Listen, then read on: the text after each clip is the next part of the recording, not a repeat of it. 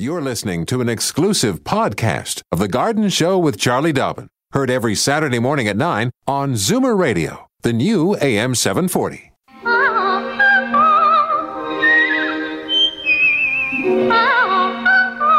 Welcome, friend, to our weekly garden party. We hope you brought along your questions because it's time to dish the dirt. On The Garden Show with Charlie Dobbin, exclusively on Zoomer Radio. Thank you very much. I'm doing my best impression of someone with a cold in her nose, and that would be Charlie Dobbin. Thanks for that. Well, Charlie, yes, Franklin Proctor Franklin. here. Yeah. Gee, that cold is really hanging on. It's the cold that just won't go away. I'm telling you, I am so frustrated by blowing my nose nonstop. My God. Yeah, well... good luck today, then, my friends, as you tune in to the Garden Show here on Zoomer Radio. My job is to get the phone numbers on the air and get you to call in and talk to stuffed up my stuffed up buddy here, Charlie Dobbin. Okay, phone numbers. Let's get them on the air for Toronto. It's 416-360-0740. Anywhere in the province, toll free 1-866-740-4740. Please call early, call often, one question per call. And if you happen to be a first-time caller, let Sebastian know, and he will let me know, and that's what will happen. You'll get a little ring. You get your garden wing. Garden wings. Yeah. That bell represents wings in the garden. You got it. You got it. Oh, are you a huge baseball fan? No, I'm not. I'm a huge Raptors fan, though. Well, it's a good thing you aren't, Dave, because you hear about that game last night. Can you 18 innings. Can you imagine? Yeah, and good luck trying to read any report on it this morning, because all the papers had to go to bed, before the game was over. Well, it was funny on the radio this morning. I heard them say the fans were hangry. Oh, they were so. It just went like 8 hours. Well, yeah. Like when you go to a ball game, 3.5 is a long game, right? Hours. Oh man. 8 hours later. Good thing it was on the West Coast. Because otherwise it would have been 3:30 in the morning or whatever by the time it wound up. But you know what else? They play again today. And so the question is, are there any pitchers that aren't exhausted after their arms out. 500 pitches yesterday? Oh, man. Crazy. Anyway, okay. All right, enough of baseball. Yes. Let's talk gardening. Hey, that's good. All right, so coming up, the Rhododendron Society is meeting next Sunday. That's November the 4th at 1 o'clock in the afternoon. Meeting takes place at the Toronto Botanical Gardens in the Garden Hall. The speaker is Wayne Mezet. He's from Weston Nursery in Massachusetts, and that's the same nursery that produced and created the PJM rhododendron, which is named after Wayne's grandfather, P.J. Mezet. Oh, wow. So, and the PJM rhodo is it's a tough little rhododendron. It's one that works very well here on the East Coast. I mean, if we lived in British Columbia, we wouldn't need the PJMs because they have a much different climate there and they grow huge rhododendrons. Here, we struggle to keep them alive and keep them, getting them through the winter and keep them blooming, and they just often don't thrive. But the PJM is the one that does thrive. So if you love rhodos, that's the one to get.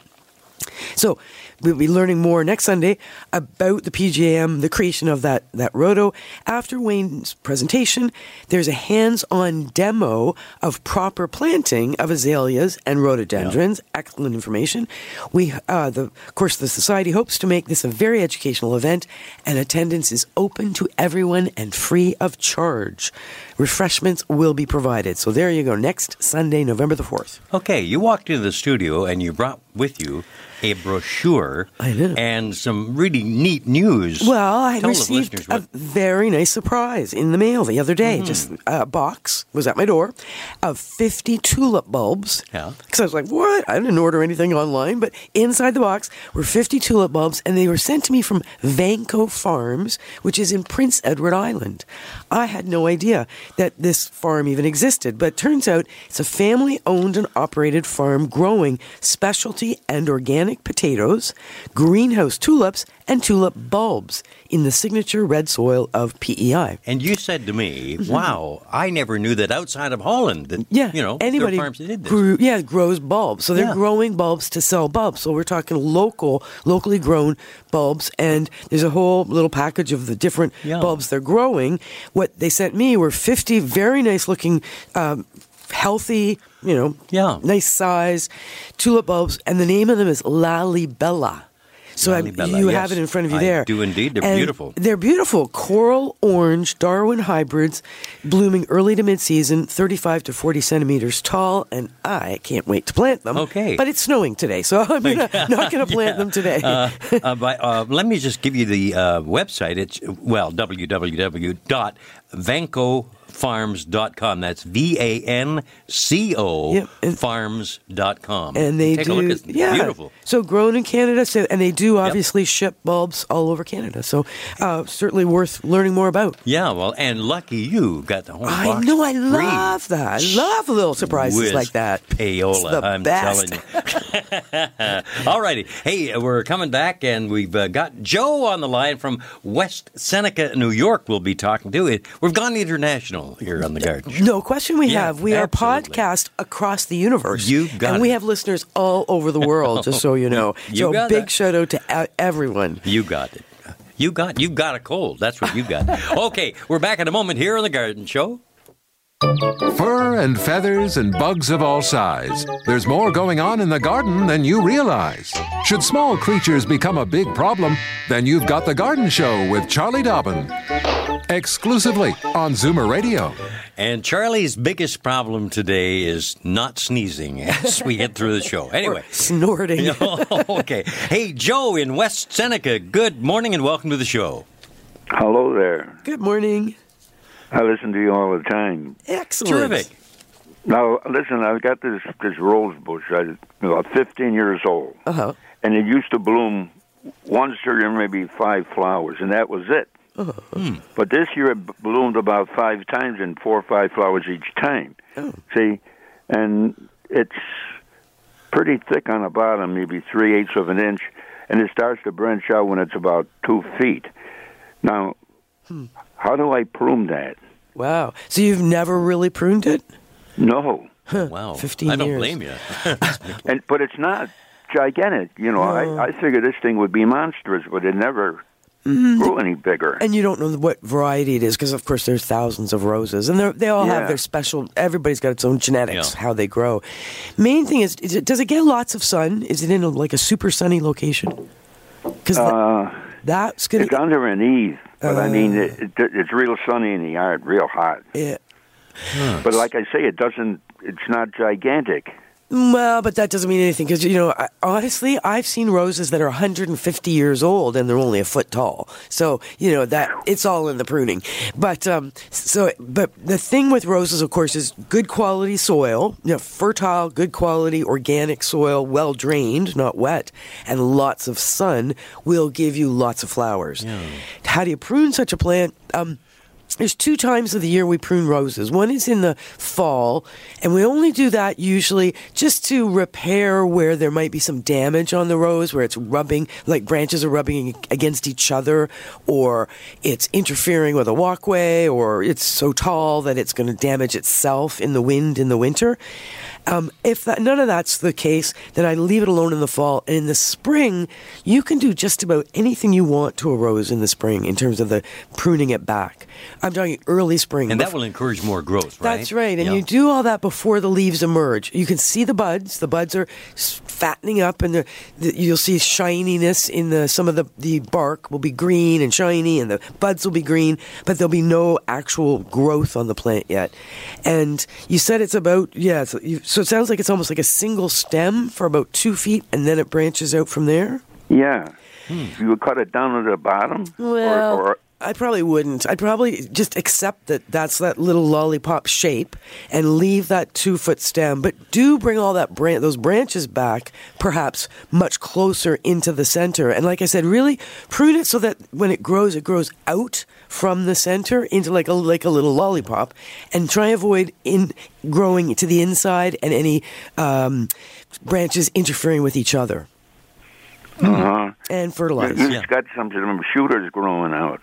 Do you cut them off? From the base, it's got little suckers? Yeah, there's a couple of them I would probably, it depends what you want. Did you want it to be like a bush from ground level, or do you want I just wanted flowers. Yeah. Yeah. They smell real good. Oh, nice. Well, fertilizer, when I do that pruning I'm talking about in the spring, early spring, I always fertilize, and I always fertilize with a rose food, not just any old It's specific, regular right? garden food. Yeah, it's got to be rose food. So it's designed for roses, and you'll get much bigger payback in terms of flowers, because roses are what we consider heavy feeders. They do need good, solid nutrition. So Well, keep in touch, Joe, and let us Yeah. know how it goes, okay? yeah, don't be afraid to Yeah. prune for whatever shape you want it to be. Roses are very forgiving when it comes to pruning in the spring on a nice dry day. Very good. All right. Well, take care of everybody in West Seneca, New York for Thanks us. for calling. All right. Thank you, Joe. Righty, from an international call, right back home again. Into our own backyard. And a first-time caller. Oh, the best. Yeah. There's Allison right here in Toronto. Hi, Allison. Good morning. Hi, good morning. How are you? Great. Welcome to the show. Thank you. Thank you.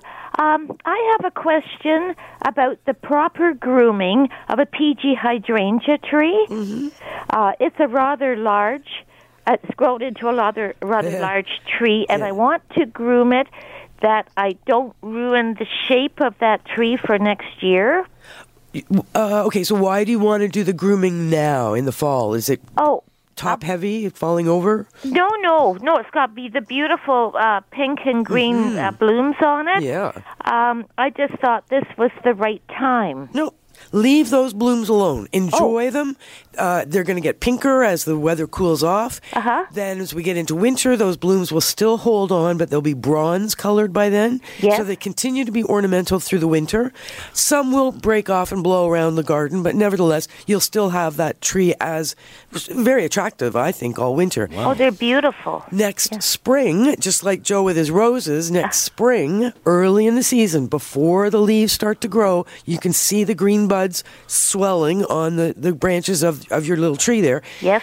You get in there, and again, PG hydrangeas, similar to roses, very forgiving of whatever pruning you want to do, as long as you do it early in the spring. So, some people sent me photographs, emailed me photographs this year. The hydrangeas have been so happy that now people are out there, with 2x4s holding up the branches because they're so heavy with all these big flowers. By early in the spring, Charlie, what do you mean, April? First part of April sort of thing? It depends. Spring is different every year. It could be April, it could be May. It could be as late as early May. It could even be mid-May. Just depends when spring comes. Yeah, I'll just see the buds forming on the branches. Yeah, how they come out. Yeah, those are the leaf buds, of course, because the flowers are later in the summer. So you just prune back as much as you want, and it's a very good idea just to avoid that top heaviness that we're seeing this year on some of the PGs. Oh, they've grown so well. Yeah, bring it right back. I cut mine right back. I'll bring it back by half or even more. So I've got that single stem, then I've got all those branches up on top of the stem, and it's just a matter of saying, okay, those branches are currently 4 feet long. Next spring, I'll be bringing them back to 2 feet or less. So I could cut that back in half. Yep. And do I have to sort of do an individual branch at a time? Yes, you do. That's okay. And I sort of count the buds that where you're cutting down to. Yes, well, and every now and then stand back and just look for balance. You want to balance the plant so that it's not all growing on one side. Plants will tend to grow more growth towards the sunnier side and end up being unbalanced as a result. So part of your job, because you are the master of the plant is not in charge, you are. Right. You will balance that plant. So you might cut off more on one side than on the other side. When you stand back, you want it to look very, very even and very attractive and very symmetrical. Oh, thank you so much. So I could wait till it's warmer weather to do this now. And never do pruning on a wet day. So make sure it's a dry, sunny day. Nice, sharp pruners. Oh, thank you so much. Thank you for calling. Nice to have you among our first-time callers. Exactly. Don't be a stranger. Exactement. We got to take a little break here, Charlie. Give you a chance to kind of cough and sneeze all you want. Thank you. And we'll be back to say hi to Joan in Burlington right after these words here on Zoomer Radio. Don't change stations just because the weather changes. Garden tips and advice all year round. This is The Garden Show with Charlie Dobbin, exclusively on Zoomer Radio. And Charlie and I are having a fun game called Check the Monitor. Try and figure what's going on.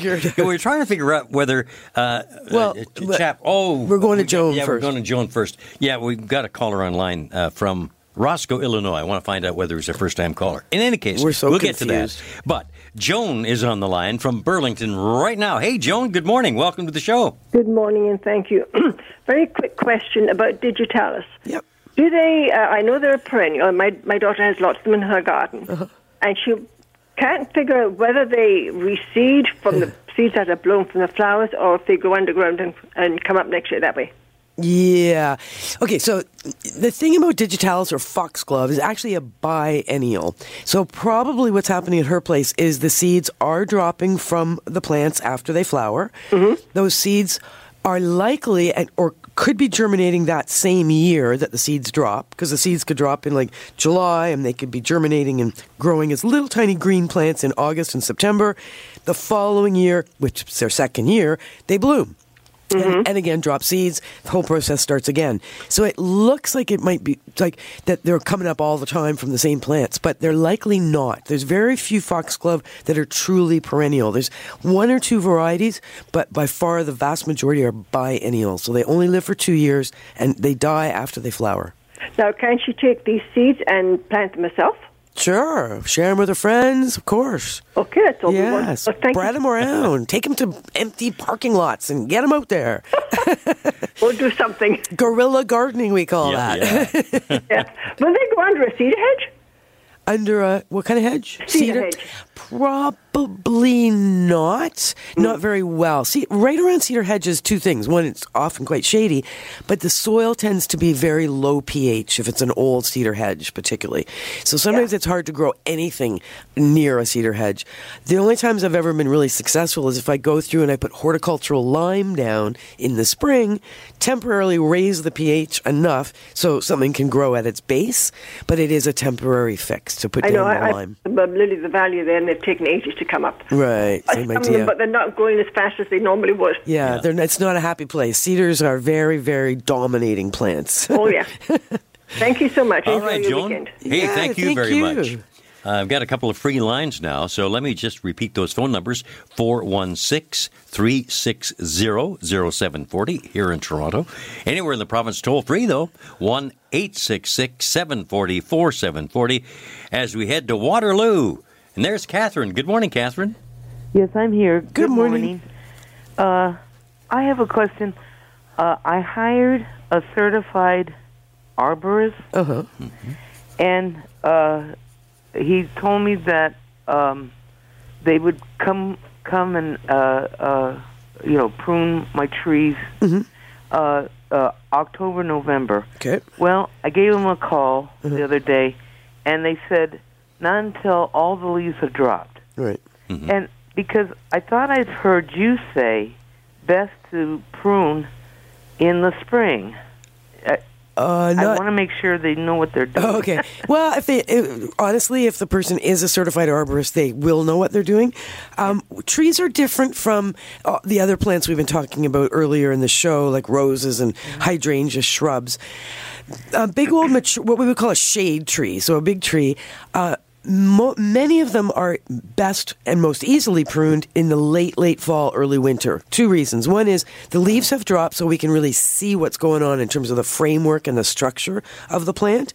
Number two, remember what happens in the spring. I mean, think of maple syrup.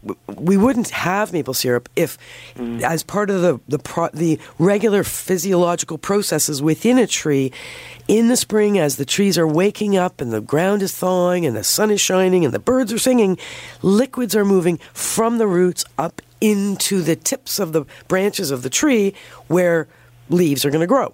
So we tap the trees and we take some of that sap and we make syrup. If you do a lot of pruning on particularly maples in the spring, they bleed like crazy because that sap just pours out from those wounds in the spring. And I've even had maples, when they're trimmed in the winter, continue to pour sap or start to pour sap in the spring from the pruning cuts that were made in the winter, and have that go on even for a number of years until those pruning cuts and wounds are completely healed over. over. Maples are a lot of liquid comes out of maples, so they can be quite messy when you prune them. So I imagine that's what why the arborist wants to come in November, is because it's going to be the cleanest time to do the pruning and the best time to visually see what's going on and climb up into the trees and do what needs to be done. Mm-hmm. Okay. Yeah, good for you, Catherine, too, to call a certified arborist. Definitely. Yeah. Definitely. Move. Better than Joe with the chainsaw. Yeah. Exactly. I can't tell. I think I've told you. My next door neighbor, who no longer lives next door, he just was one of these people that thought he could do anything. And and actually now the new neighbor is the same way. They're up in these trees, and the neighbor next to him. These guys, they just think they know stuff, and they don't. And they're up in these trees, and they've got saws and chainsaws, and they're taking down limbs, and things are dropping. And I'm looking, I'm going, you people are idiots. You're hurting those trees. You're actually damaging those trees with what you're doing it all wrong. And it's like, well, it's their tree. They get to do whatever they want to, and I feel sorry for them. Boy, aren't you glad you don't live next to her? I know. I'm so opinionated about what people are doing in their gardens. I'm like yelling at them. You don't hold back, do you? No. You're right over the fence. Get out of that tree. You old man, get out of that tree. You're a young person. Oh, my gosh. Well, we better get out of this conversation and move to another. Let me say hi. Thanks for calling, Catherine. Thank you, Catherine. Richard in Roscoe, nice, Illinois. Yeah. Hey, how are you? Good morning. I'm about to chop down a cherry tree. You are? Yes, it's. I had divorce and they're gone. I've taken out 4 already, but okay. I'm the samurai woodcutter around here. Okay. But anyway, the story was that I'd like to find out what that tulip that you mentioned was. Yep. And Prince Edward Island, they have it. What was the website? It's www.vanco, VANCO, farms.com. Okay, now there is a possibility that they will not be able to ship to the States. Oh, okay. What was the variety of the one that they sent me is called La Libella. Can you spell that, Frank? Yes, it's LALIB as in Bob, ELA. And I've got a phone number here. You might try this and get some satisfaction there. 1-888-651-2019. That's 1-888-651-2019. Thank you, Norm. One other thing. I've got this invasion of Canadian thistle. Are you guys responsible for that? And what do you do to get rid of it? Yeah, just like we're responsible for Canada goose, too. Yeah, I got those, too. I bet you do. Those thistles are very hard to eliminate, but you have access to Roundup. Okay. Use Roundup early in the season. Okay. When they're young, your chances of killing them, and you're going to have to spray more than once. You know what? I've got a hypodermic needle. I'll cut them and that works jab them. too.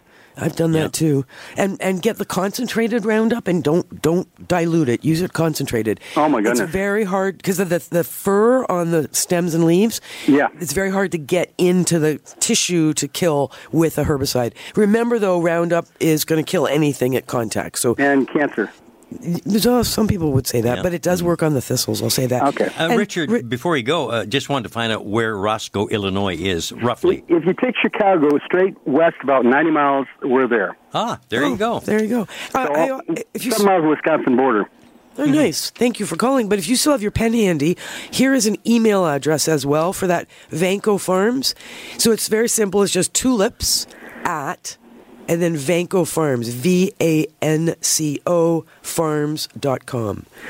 Thank you so much. Like I said, there is a possibility that they will only be able to ship in Canada. Because, hopefully you can find a variety around here maybe too. Yeah, it looks beautiful in the pictures. La Libella. Yeah. Mm-hmm. Thanks for calling. Thanks for joining us, Richard. Take care, Roscoe, Illinois. All right. Getting some business for Vanco Farms. Yeah, I'll tell you, that's good. Pay those bills for your bulbs there. Sharon just west of London, I understand here. Good morning and welcome to the show. Hello. Hi. Good morning. Good morning. I was calling because we planted a clematis. We bought it near the end of the summer, so it's not very big. It's only, it's only a couple of feet tall. Mm-hmm. And we were wondering, how do we protect that for the winter? You shouldn't have to protect it for the winter. I assume it's growing on some kind of a trellis or arbor or something? A stick, yes. Oh, it's just not a very stick. big yet, so. Well, that's okay, but is it up against something that it's going to ultimately grow on besides the stick that came with it? Well, we'll put something else there when it gets bigger. Okay. All right. So it's just sitting there all by itself in the garden, kind of exposed. That's what's worrying you? Well, it's right next to the house on the south side. Okay. No, that's a nice spot for it. If you wanted to, because it was so recently planted, and you know how it works. When we first plant any plant into our garden, it needs to get roots growing. And clematis are very smart. They will do root growth before anything. Sometimes it takes a good 2 or 3 years to see much happening above ground because they're so busy putting roots down. So some roots have obviously grown since you planted it.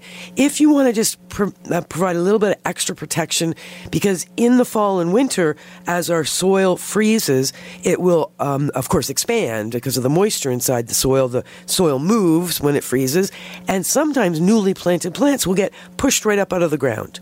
So one of the ways we help to keep the plants underground and in contact, roots under the soil, is pile a few crushed up leaves around it. If you had some extra topsoil kicking around or garden soil, in a month or so, you could put a few inches of extra soil just around the base of the plant. The trick with clematis is that in the spring, you want to be very minimal with movement around the plant because the branches are very, very brittle and they will break. And once they break, it doesn't, you'll end up with serious wilt diseases and all sorts of things get into the clematis when we cause damage to the little branches and stems down at ground level. I would definitely recommend you cut it down in the spring, bring it down to about 2 to 3 inches tall. Leave it for now, but do that cutting next spring. And don't get frustrated if you don't get a lot of flowers for the first year. Just know that it's alive. Roots are growing. Okay. Okay.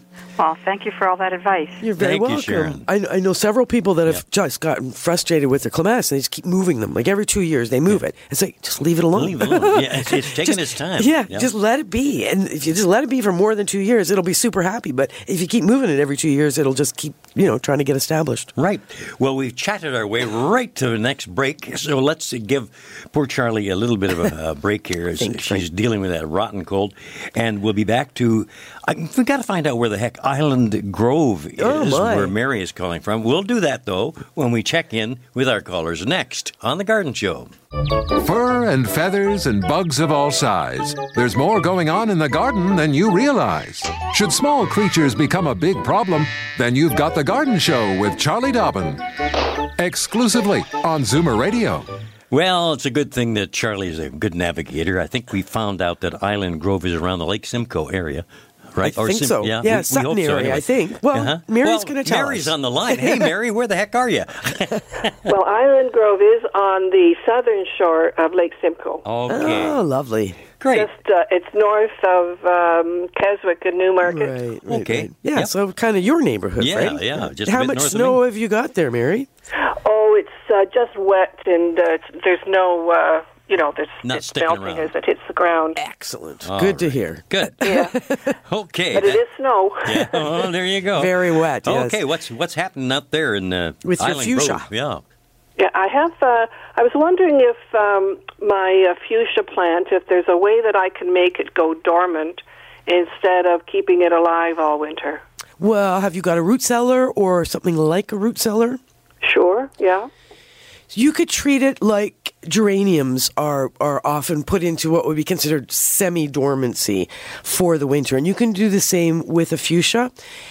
Basically, what you're going to do is it in a pot right now or in the ground? It's in a pot. Okay, so just and to it's keep... quite big. Okay, so just to keep your life simple, I would leave Pardon me? Leave it in the pot. Uh-huh. Because it's simpler that way. And you're going to move it from... Is it outside still? No. So you've brought it in. So it's in the warmth of your house? Yes. Right, so that's where the cold cellar comes in.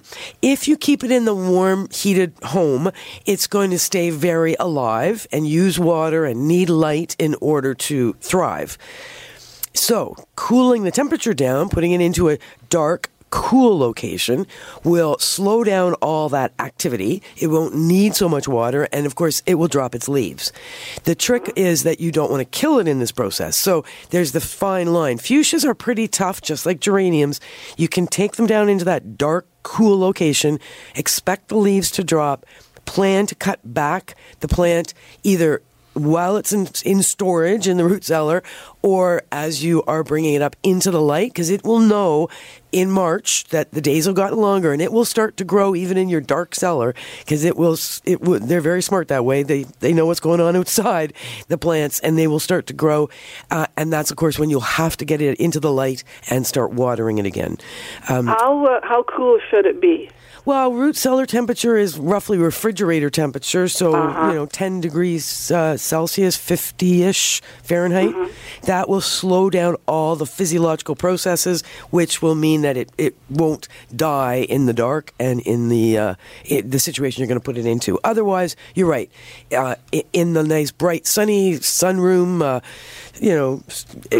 living room, wherever you've got a nice big window, keeping it alive as a houseplant all winter. Those are your two options. And if I were to put it in the cellar, does it need to be watered at all? Water it before you put it down there, and check on it every month or so. Okay, you probably will not need to water it, but you just want to make sure it doesn't dry out completely, but you also want to make sure it doesn't rot from too much water. There's a fine line. Yeah. Right. Okay. Okay, thank you very much. Let us know how that works out. Okay. Thanks, you. Mary. Nice Bye-bye. having you with us here on the Garden Show from Zoomer Radio, as we broadcast live and direct from the Zoomerplex in Liberty Village. That's right. Great-looking day out there, isn't it? It is. It's rather thick. Yes, it and is. wet. Yeah. Anne in Barrie. Good morning, Anne. Good morning. Good morning. I have lost my lawn. Oh. And if you find it, would you pass it around?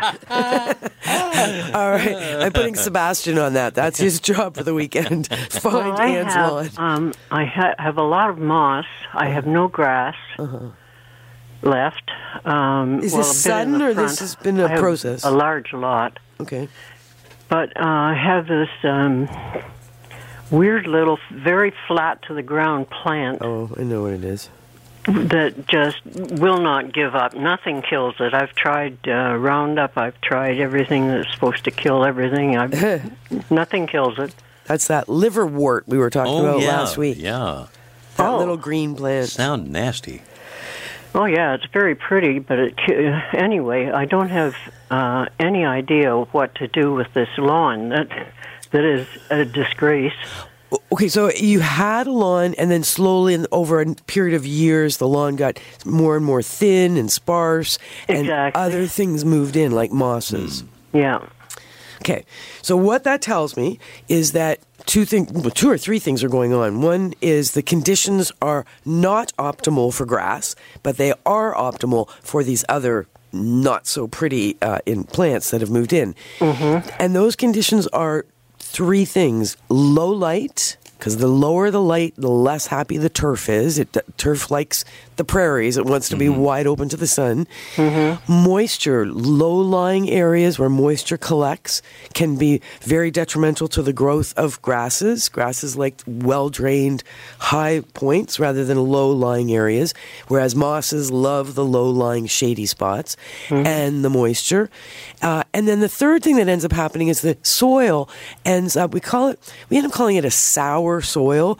It's an old-fashioned term that refers to the pH of the soil being lower than neutral. So 7 being a pH of neutral, our natural Ontario soils are usually about 6.5, 6.5, 6.7. Mm-hmm. But if it's a very low-lying area and water collects often, you'll end up with an even lower pH. You might be down to the 6, which again is not optimal for turf grasses, but is optimal for mosses. So what are you going to do? Change your grades. You might need to bring, I'd be looking at a proper landscape contractor to come in and sort of discuss what the options are. But I think what you need is you probably need to add some soil to get the grades, rise them up high enough so that you've got water moving away from your house at all times, but not collecting where there probably is collecting. I don't have any water at all. No. As a matter of fact, I'm on sand mostly, and it's hard to keep anything alive because it's so well drained. Yeah.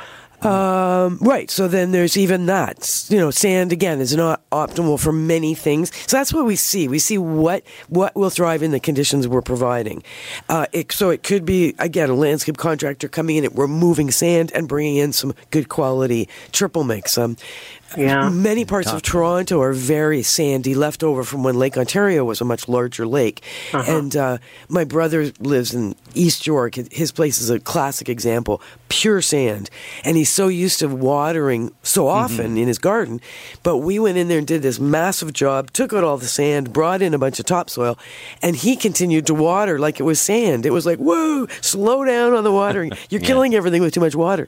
Because he was just so used to this, like, sort of daily watering in sandy conditions.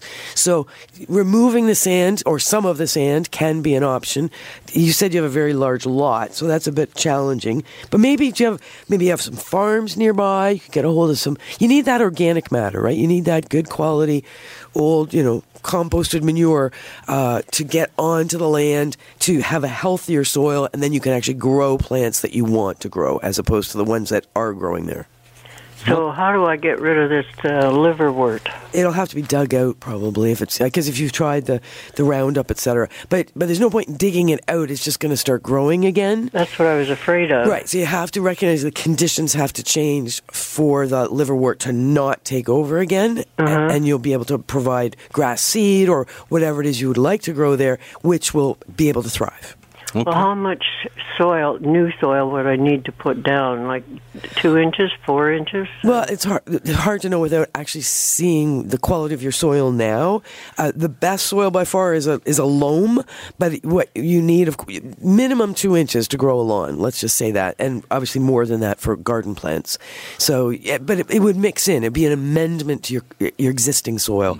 Though sometimes we love to take the soil out if we can, the poor sand or pure clay. And we have to kind of move along here, unfortunately, and I hope that the advice offered up by Charlie is helpful there, and maybe calling someone in to take a look at it. You're in the Bay Area. There are some great contractors that, go to landscapeontario.com, look for somebody in your postal code area. Exactly. Okay, we've got to take a break, and we'll be back in just a couple of moments to say hi to Doreen in Scarborough. Daffodils and daisies, bluebells and begonias, forsythia and foxgloves, marigolds, magnolia, lavender and lupins, dahlias, delphiniums, stalks, phlox, hollyhocks, tulips and sweet williams. You've picked the right place for everything floral. This is The Garden Show with Charlie Dobbin, exclusively on Zoomer Radio.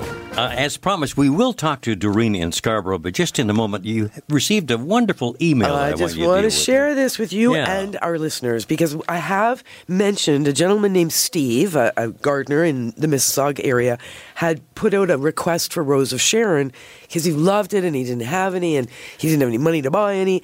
And he wrote me last Saturday to say that shortly after the show last Saturday, he got a phone call from somebody who lived not far away, who offered him Rose of Sharon and actually brought to his home pots of Rose of Sharon and Christmas cactus and a number of other things. And he's just thrilled to bits and so thankful for the sharing. And I've said this before, hard to meet a mean gardener. Gardeners are pretty... they share and they share information, they share plants, they're happy to show off stuff. So he showed off his garden to this donator and benefactor. But at the end of his email, he does say, and I will read from his email, that may I express my sincere gratitude for the format at Zoomer Radio that has allowed such neighborly connections to have been made, twice and counting. But especially, may I express my appreciation to the listeners. They know who they are for their time, their effort, their generosity, their patience, and their trust. Yours, with dirt beneath my nails, Steve. That's great. Yeah, thank you very much. Thanks for your thanks, obviously, to the lovely support staff out there that are supporting all of us, but also thanks, Steve, for expressing that so well. You got it.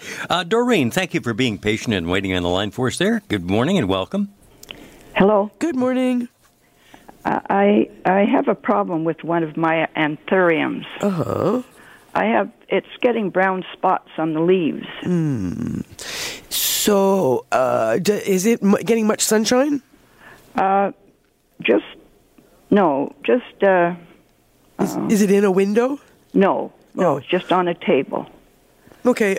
Sometimes I find that they will get spots if they are there's insufficient light, so you might want to see if you can move it closer to a window. Okay. Be careful about overwatering it. They do like to be kept fairly moist, but they want to, even an east window or a north window, it doesn't have to be south. It doesn't have to be super hot window, just a brighter spot. I think you'll find those spots will disappear. And remember, never water with cold water right out of the tap. Do I water it with ice cubes? Oh, I wouldn't recommend ice cubes. I would recommend... This is what the card that came on it said to water it with. Yeah, I know. They do that ice cubes. Yeah, well, they do that because then there's less chance of you overwatering. So what is it, 3 ice cubes once a week kind of thing? 6, they said, but according to the size, of course. Right. Yeah. All right, well, you could keep doing that, but I'd get it in a little more light. I think you'll find those little dots, those little brown spots will disappear. And is your ice made from tap water, or do you use like a Brita or something like that? No, it's a Brita water. Okay, Brita. Good. Better, because that way there's not as much fluoride and chlorine and stuff in the water, which can also cause the brown tips. So am I better to water it with water instead of the ice cubes? Well, I'm just not a big... I just always put it to myself. It's like, what if somebody put ice cubes around my feet every week? How would I feel?